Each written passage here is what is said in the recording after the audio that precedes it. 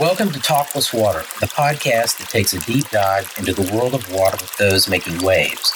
My name is Todd Bottler, and I'm your host for Talk Plus Water. I'm also the principal of Collaborative Water Resolution, which you can find at waterdisputes.org. In addition, I'm editor-in-chief of Texas Plus Water and the Texas Water Journal. Both publications are free. My guests today are Maria Richards and Joe Batir. Maria Richards is the Southern Methodist University Geothermal Laboratory Coordinator in the Huffington Department of Earth Sciences. Maria's research focus is geothermal resources and energy development, with a current concentration on the conversion of oil and gas fields into geothermal energy producers.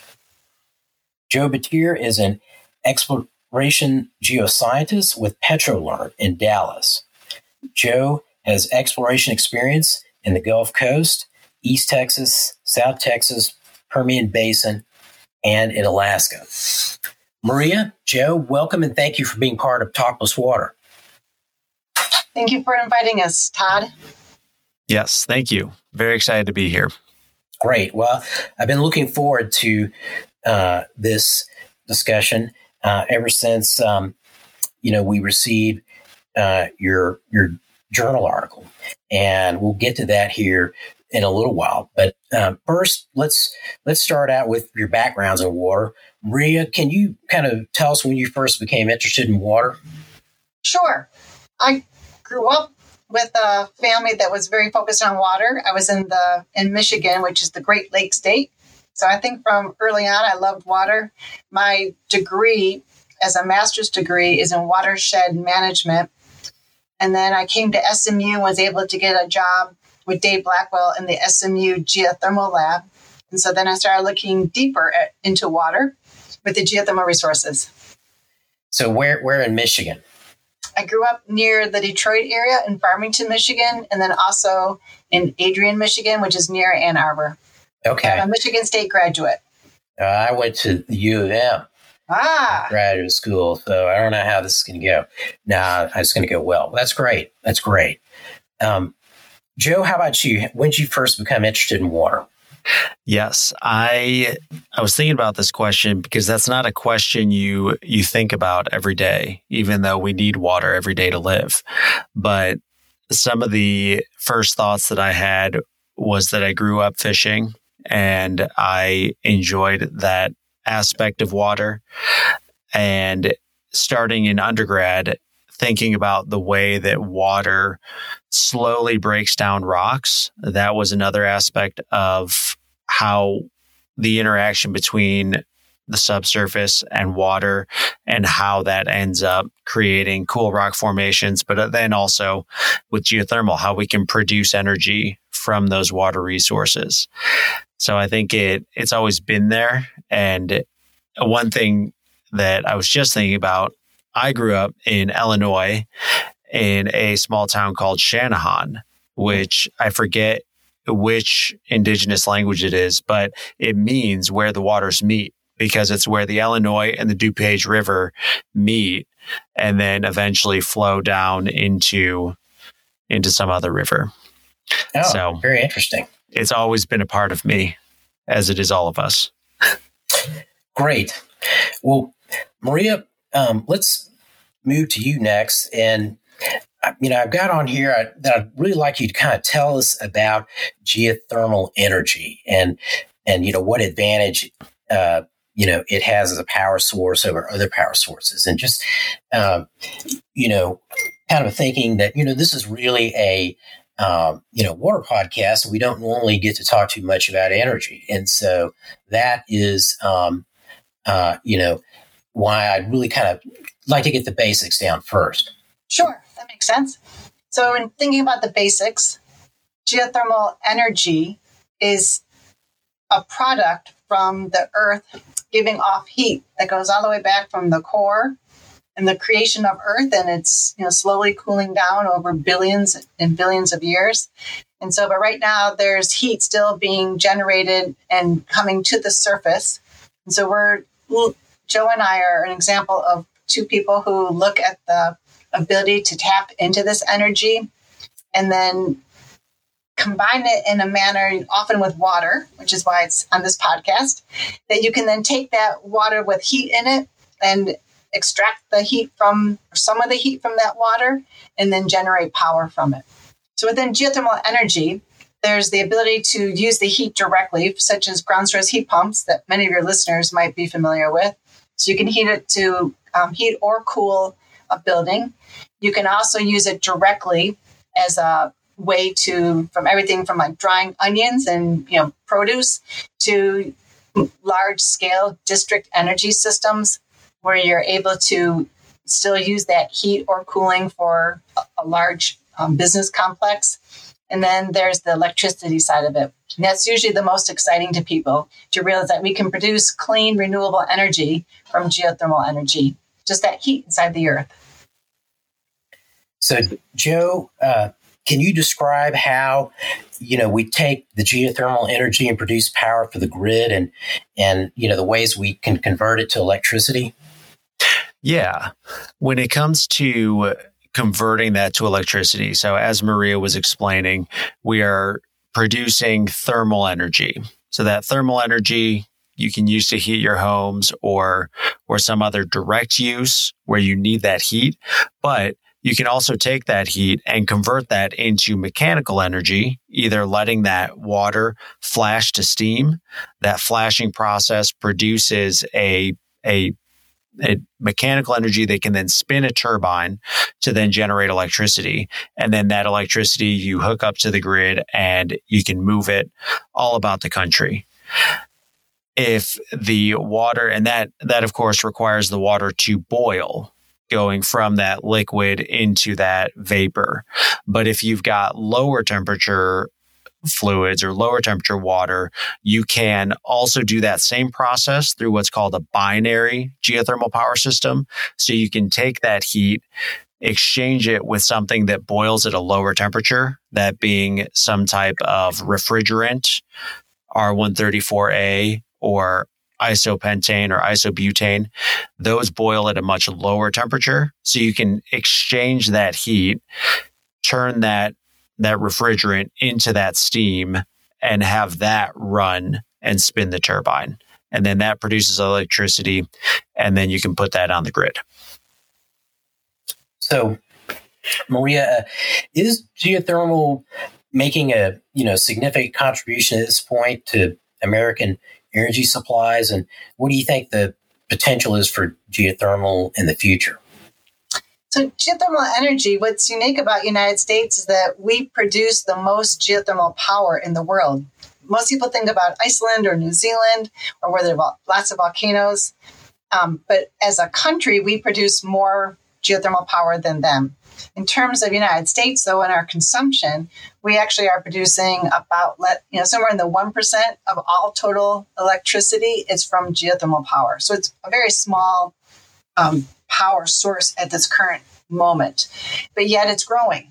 And I think that's one reason why we did, worked on the article, and why Joe and I are continuing to research geothermal energy, is because there's lots of opportunity to work with the oil and gas industry and their fields to develop geothermal power, as well as the fact that, I mentioned direct use, and that district energy systems and ground source heat pumps, rather than having to produce power, geothermal helps us reduce the need for that power. And so it's a way of saving energy without having to produce it. Huh. Joe, do you want to add something? Yeah, I think the one thing that Maria said there that was really important to highlight is the fact that we can use that heat directly to reduce the amount of electricity we need. So the significant contribution that geothermal can make to the total energy use is not only the electricity that it can produce, where we are the number one nation in the world producing that electricity, but we can also significantly supply the heating that we need, which means we don't need to produce additional electricity as we are growing in all of our energy needs. So I've been to Iceland, and I saw lots of examples of geothermal energy being used there. But I mean, where are some places that it would be easy to see, geothermal in use here in the U.S. or even in Texas? So in California, a lot of the power for San Francisco and Northern California comes from geothermal power. So there's something called the geysers, and the geysers field is the largest geothermal field in the world. And so you're going to find that Northern California, as well as Southern California, has the hottest geothermal, largest field with the Salton Sea area. And then there's Nevada and Utah, Oregon, Idaho. Those are all states. So mainly Western United States is where it currently is. And that's why it's interesting for what we've been researching to show that there's a lot of heat stored right here in Texas as well. Yeah. So what do you think is the reason we haven't, really developed geothermal as much as we could have before now? Is it just because we have so many other, power sources that we've got to take advantage of, or there's just kind of a big, industry focused on it and all the constituencies in place to promote it and make its use more widespread? One of the great things about United States is the fact that we don't pay very much for our energy. Most young people, when they turn on that electrical switch, when they turn on a light bulb, they don't even know where that's coming, or the hot water for their homes. And that's because we have very cheap power. Whereas countries that have higher cost tend to work more with renewables, and geothermal energy is renewable. So it tends to be more expensive up front in comparison to some of the oil and gas and coal and those sorts of products that we are so used to, versus the desire to have a cleaner both atmosphere and water quality and energy source. Joe, you want to add something? Yeah, one more thing that I'd like to add here that has been a major focus recently in terms of the research is that in many areas, the geothermal resource is not at the surface. You don't physically know that it's there. And that's the case for much of Texas specifically, is where the data that we were looking at are 10, 15,000 feet underneath the subsurface, where you start to get that geothermal resource that you can produce. And you don't really get that coming up to the surface in any clear, obvious way. So where you've got the sun shining or the wind blowing and you can feel that resource and you can think, what can I do with this? Unless you live near a hot spring, or unless you live near Yellowstone, or unless you know about hot water, you don't really think about how can you turn that thing that is there into a usable end product, being electricity or heating for your home. Yes, exactly what I was thinking about was Montana, and not only Yellowstone, but an area of Montana that I spend time in that's got hot springs, and just kind of like something I don't remember seeing here in Texas. Although I don't know, maybe there are hot springs. Actually, keep in mind, in Texas, there's mineral wells, right? And that's because that was hot springs. And then Waco, the name Waco for the city of Waco that word means geysers. It used to be known as the city of geysers. And so 100 years ago, if we were there, they literally had water streaming out of the ground. So now we've got some groundwater depletion in those areas, and right. And so it's not obvious like it used to be. Correct. So, Maria, your current research focusing on conversion of oil and gas wells into geothermal energy producers, really caught my attention. So, because I was, thinking about this issue of, there are all these wells, and the oil and gas industry has leases, I guess, for those wells, and do they also have options to try to turn them into geothermal energy wells? And, would they have to, how would they do that? Would they just have to make them deeper? Or, can you talk a little bit about what that might look like? Sure. The oil and gas industry overlaps with the geothermal industry in that we're both focused on what is below the ground and usually fairly deep below the ground, like thousands of feet below the ground. And then there's also the focus of reservoirs. The oil and gas industry is focused on finding and using the oil and gas reservoirs, whereas the geothermal industry is focused not on groundwater that you would drink, things that are much deeper, that are here in Texas especially, are very heavily brined water. So Texas used to be an inland sea, and during that time when it was an inland sea, that our formations were filling up with a salty brine water from that. And so that's the water that we're interested in tapping into. In Texas, then, the idea is that the oil and gas industry drill through these salty formations to get to the oil and or gas, or both, that they're looking for. And there would be the ability to go back and perforate the zones that have the water to flow it. What I'm aware of is that it could sound easy, but it's actually a lot more complicated than that. And that the oil industry and geothermal industry are similar, but we're not the same. And so that's one of the difficulties. So are you talking about the same well producing oil possibly, but also producing geothermal energy? Or is this, you can only do one of these at a time and you got to, task it for that? Right now, the way the oil industry works, it would be difficult from my perspective to be tapping into one well that's already, a strong flowing well that's got oil and gas. They're not going to want to take a successful well and start flowing water in it, because it is a lot more difficult in terms of separating it at the surface, as well as the way they pay people for those different formations and which ones are producing the oil and or gas for royalties and payback.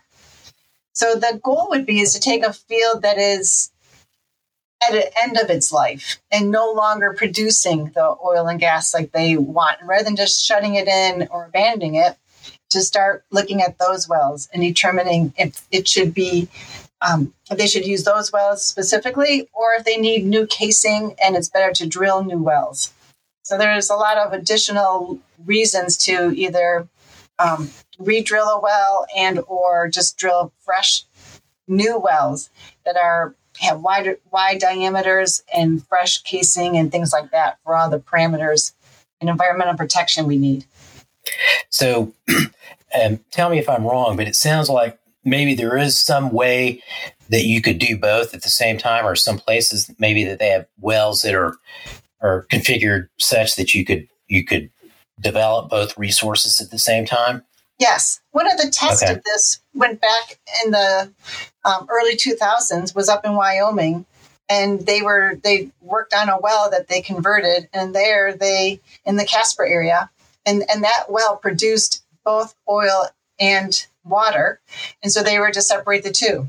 And the same thing is in North Dakota. So yes, here in Texas we could certainly do that, but it's just not something that most oil companies want to be combining. They avoid water, whereas if you want to be geothermal, you've got to produce water. Yeah, I also, it seems to me that if you're somebody who has property in an area where the oil is kind of end of its life, and those fields are pretty fully tapped, that this would be something you might be pretty excited about. Here's another potential future source of revenue as a landowner, that a company could come in and take the infrastructure that was originally built for oil and gas development and use it for geothermal. Yes, that is exactly it. And so there's royalties not related to necessarily the amount of fluid flow, but more related to the amount of heat extracted. Joe, do you want to add something? I was just going to point out that what Maria was saying, and when you think about an oil well, their main target is oil or gas.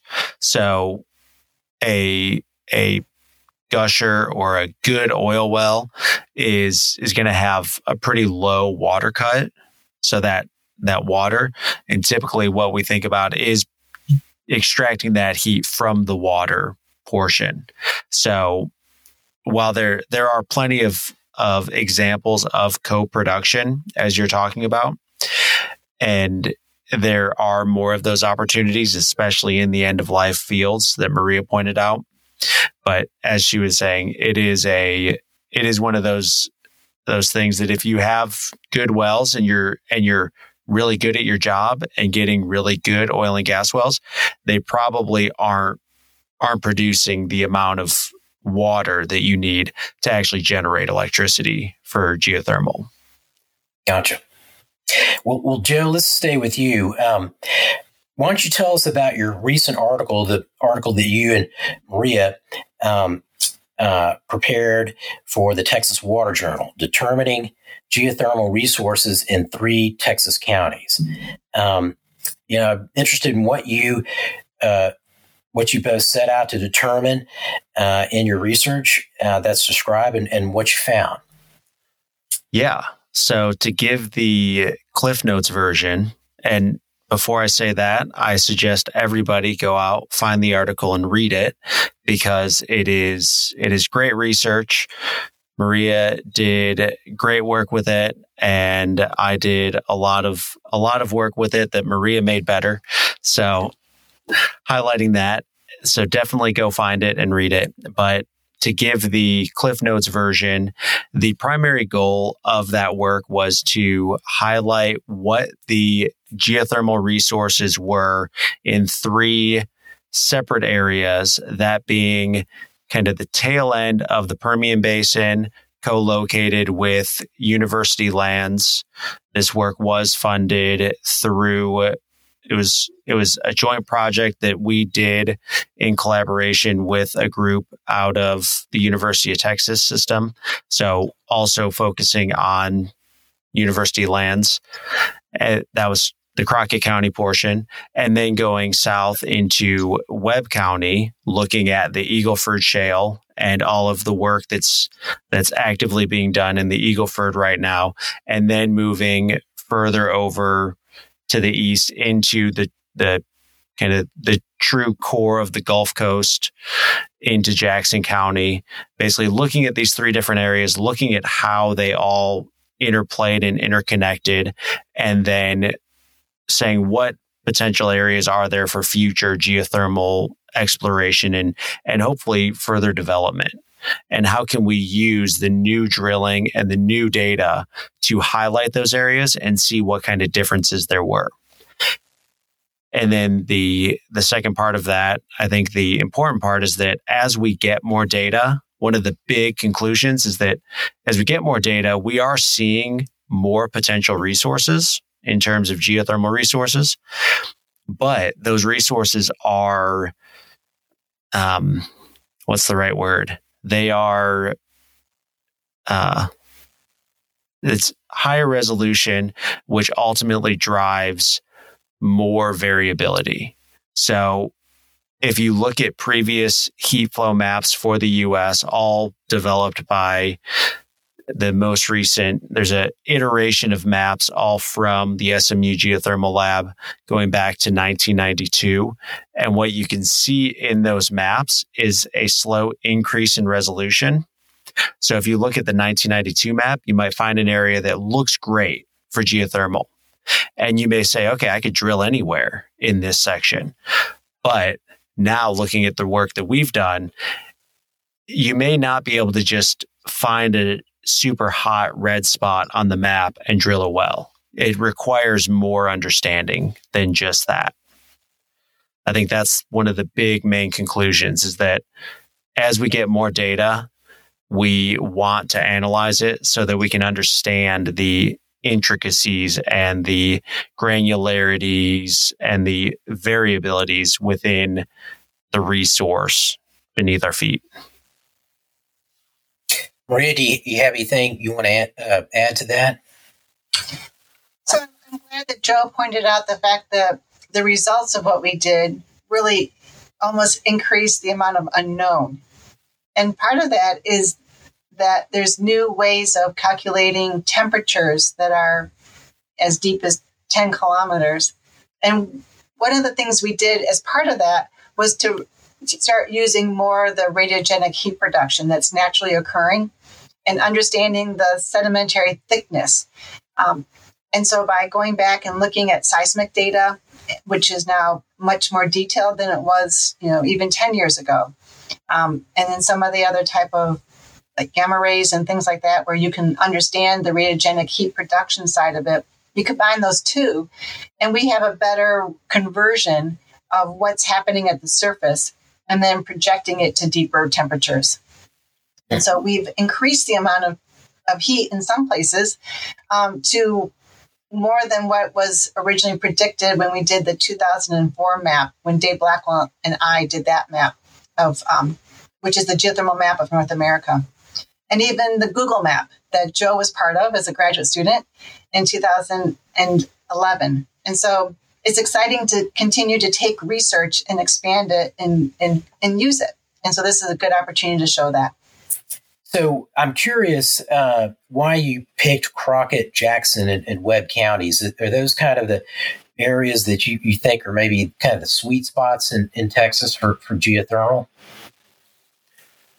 So when it comes to why we picked those three specifically, I think as I mentioned earlier, it was kind of a way to look at different areas for various reasons and for a kind of a look kind of across Texas. But to dig in a little bit more, Crockett County, really the hard focus there was the overlap with university lands. So we wanted to say, large scale picture, what if oil and gas goes away? What other resources, subsurface, could university lands be developing leases for or developing some type of revenue stream on? Then with Webb County, there was the high amount of Eagle Ford data associated with it. It was kind of the tail end of the Eagle Ford play, so that at least on the U.S. side. So that was one aspect. There was a lot more data. So that was an opportunity to see just how does this additional data add into the way the map is being created. And to your point there were a few different higher heat flow values that we wanted to explore a little bit more. And then the other aspect was the relation to Laredo and having this high population center that could utilize the amount of energy that, if it's there, could be produced. And then going into Jackson County was actually a little bit different because there were all of these counties along the Gulf Coast that didn't really have a whole lot of new data. So there it was, how is what we're doing impact these changes when we don't really have a huge increase in data resolution, but instead we're looking at different ways of calculating the heat flow.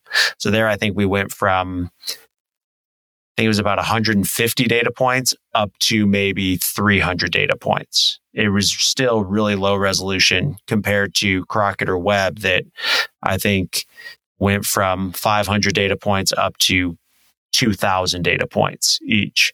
So there was a significantly lower amount of increased data in Jackson County. That's what I remember from it. Maria, what do you remember? Why did we choose those three? I think what you said was correct. Just basically it was related to the UT Austin project, where the lands are, as well as wanting to work around appropriate cities that could use the heat as we found it for geothermal resources or direct energy. And then also wanting to better understand the Gulf Coast, which is why we chose Jackson, and the fact that it was Central Gulf Coast. Gotcha. Yep.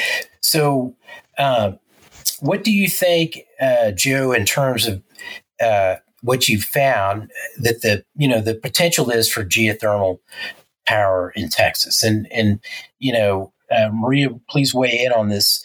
This is kind of the central question. What's the potential for it really to make up a big chunk of our energy supply, and what kind of time frame would we be looking at if the state really put the money and effort into geothermal energy? Maria, do you want to go first?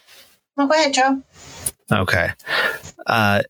So there's a few different aspects that I think are important to point out here. One, the resource is there.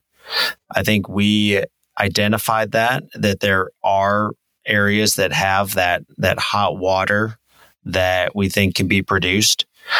And this is really, this work is confirmation of that, using these new tools and new workflows. But even going back to 2011, I think, Marie, you can correct me, for the I-35 report, we've known that this resource is here. It's really just a matter of figuring out the details on how do you drill the wells, how do you produce that, and how do you do all of that economically and build the business model behind it. And the one thing I want to highlight here is that our research continues to show that this resource is there. And now you're starting to see the business behind it, with multiple different startups starting in Houston, starting in that energy capital of the world. And then you're starting to see multiple different projects. And now, most recently, Texas having a lease sale that includes geothermal leases that show that now they're starting to build out this geothermal ecosystem that will hopefully have a project online, or at least geothermal wells being drilled next year, is what I would hope for. Maria, you want to add? In addition, what I think, we have focused on producing water. And this might be a good point to highlight the fact that the industry is changing. And that's one reason why I think the oil and gas industry is looking at geothermal power, because they have changed. They have new drilling techniques and new ways with their lateral and horizontal, drilling to follow heat sources that weren't there before, as well as they can make a well rather than just being vertical and let's say 8,000 feet, they can now go horizontally a mile. And so that changes how you extract heat from the ground. And there's a lot more research now on developing a single borehole for geothermal power. So rather than needing to produce water, at the surface, it comes out and then re-inject it. People are looking into using a single borehole where you would have something like a giant closed loop system for even a home now as underground for generating power. So the types of wells are changing, but also the drilling and the capacity and how we drill is changing. And all of those are going to be impacting both the oil and gas industry as well as the geothermal industry for the power side of it. I'm just trying to make sure that I understand kind of the potential. You're saying that this is a significant potential source of future energy for the state, not just kind of a minor player potentially, but something pretty significant in the long term. Yes, in fact, just in terms of how much heat is there, underneath, like all of not just Texas, but under the United States, there's more power, more heat waiting to be converted to power than as if we were to take all the power we produce today and produce it for another 100 years. It's just, sitting there waiting to be, tapped into.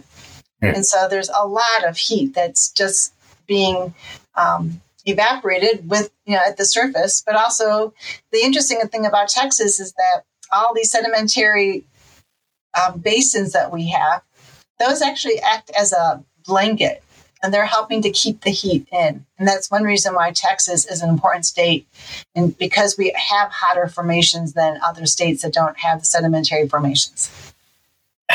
Well, it's almost like the Texas being the power, or superpower of power. Right. Whatever you want to say for the future: oil, gas, wind, solar, geothermal. Exactly. It's that story just seems to keep expanding, and makes me think. Well, if we were able to produce a lot of electricity with geothermal, I guess we'd still have to use it here unless we were interconnected with grids in other parts of the country, like we're not at the present. And the goal for geothermal energy is it can be a distributed power because you're working on using resources that are below ground and you can tap into them by using a well or drilling a well. Those allow you to use them more on site. So rather than having to build the big power grids like we did with the wind industry, the goal would be is to use it on site more locally. So, but Todd, something that just came to my mind that I think might be of interest to you and your listeners is the fact that we've also been talking about heat a lot with this and power. But Joe and I did a project in East Texas where we were looking at taking the geothermal fluids and that heat and using absorption type chillers to create super cold water that would then be stored during the day, well, actually at night. And then in the day when we needed to have more efficiency of a natural gas plant, the water was going to be used to cool the inlet temperature. As it turns out that most natural gas plants, they start losing efficiency somewhere around like 60 degrees to 70 degrees Fahrenheit. And so if you think about Texas, most of our days, we are above 60 degrees in the middle of the day. And so if we could use geothermal to cool water and then make our natural gas plants more energy efficient, that's a win-win for two industries, as well as everybody in the area. Yeah. Well, that's a unique, way to think about that I hadn't thought of before, for sure. Using geothermal for some other way to make, natural gas use more efficient. Are there any, projects kind of exploring that use at this point, or do you see that, elsewhere in the United States being done? So there's not that I am aware of. That doesn't mean it's not happening. But I'm also been working with Ken Wiesian, who's out of the Bureau of Economic Geology, and they're starting to look at coal plants and how can we start converting coal plants and using that infrastructure as the foundation of a geothermal power. And so it's kind of like a multi-year or many-year conversion from coal to geothermal power. And a lot of the coal plants have oil and gas wells on their property as well. So it's a way of, once again, combining resources to make it efficient and as well as make it more seamless in terms of how do we convert from one to the other. Joe, do you want to add anything here? The only thing that I'll add there is a little anecdote. So I used to go camping at Fairfield Lake State Park, and Fairfield Lake was always it was essentially a cooling pond for an old coal-fired power plant. And there was a period where I think that plant has been decommissioned, but so the lake itself is no longer heated, and it had a period of time where it had tilapia growing in it. And they were able to live year round in this lake because of the cooling aspect and because it was artificially warmer than typical Texas summers. Winters. And that is one of those aspects where you can see a cascaded use. If we could go back into those coal plants, repurpose them for geothermal, use that lake for cooling, maybe you could also have that fishing or agriculture industry behind it. Another unique application. Maria, this podcast is all about water, of course. So, tell us a little bit more about the importance of water in the geothermal power equation. Well, we've obviously mentioned water and or brine many times. So right now, the traditional geothermal industry for power is built on water. As we move forward, I think that that's going to be changing, especially as we get to the ability to use one single borehole. That's definitely helpful because we're not going to be, we won't be using water most likely for that exchange of heat. It'll be a different medium. But the other thing is that the industry, as it has already transitioned to binary type power plants, those binary technologies are bringing water or brine to the surface. It's actually being used to heat a secondary fluid that then flashes the steam. And then that water is just re-injected.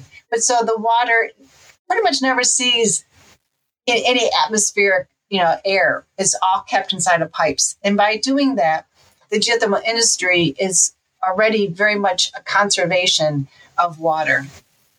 And so we realize that, water is very important. Geothermal is a green, renewable energy and clean. We talk about that. So for us, making sure that the water component is part of that cycle is very, very important to us as an industry. Well, Joe, you want to add anything to that? Nope. I think Maria said it perfectly. Nothing else there to comment on. All right. Well, this is our last question. It's a question for both of you. And Maria, if you want to go first, please tell us how our listeners can find out more about your work. So I work at SMU in the Geothermal Laboratory. I'm within the Department of Earth Sciences. And so someone could start out by typing in Maria and geothermal. They could go to SMU and they could, so there's lots of information on our website. But I also wanted, for listeners who are into data and understanding some of the bigger pictures of geothermal energy, there's also something called the Geothermal Data Repository, the GDR. And that's a government website that I think has a lot of newer research that every single group that has a Department of Energy grant has to put the data onto there. So there's a lot of data that people can get access to. And the other neat thing about even our website is that we have the National Geothermal Database System. We're one of the nodes, and that gives people the ability to see the historic aspects of the geothermal community and magazines and books and articles and things like that too. Great. Joe, how about you? Yes. Well, I just wanted to thank you, Todd, for having us on your show today. If anybody wants to find out more about me or what I'm up to, you can find me on LinkedIn. Just search Joseph Batir. And one more thing, I'll give a shameless plug. I have my own podcast. It's called Energy Transition Solutions. It is all about the energy transition. So I think your viewers will understand that water is going to be a big question mark and a big topic in the energy transition. So I do have people on that talk about carbon credits and eco credits and all sorts of energy. And hopefully we'll be having more people talking about water and water aspects to the energy transition as well. So you can find me on LinkedIn and find all that information on there. And Joe is great on LinkedIn. For those who are on social media, Joe is known in the geothermal community as being one of our leaders. So great. And just to kind of follow up with what you're saying there, Joe, you can't talk enough about water. No one can do that. And so I'm all for more talk about water. And today, though, was great to talk about energy for a change and a little water, but mostly energy, which was all very new and interesting to me. So, Maria, Joe, thank you for joining us today. Todd, you're very much welcome. Thank you for this opportunity. Thank you, Todd. Oh, well, you're very welcome. This has been Talk Plus Water. My guests today were Maria Richards and Joe Batir. Maria Richards is the Southern Methodist University Geothermal Laboratory Coordinator in the Huffington Department of Earth Sciences. Joe Batir is an exploration geoscientist with PetroLearn in Dallas. I also want to thank you, the listener, for spending your valuable time on this podcast today.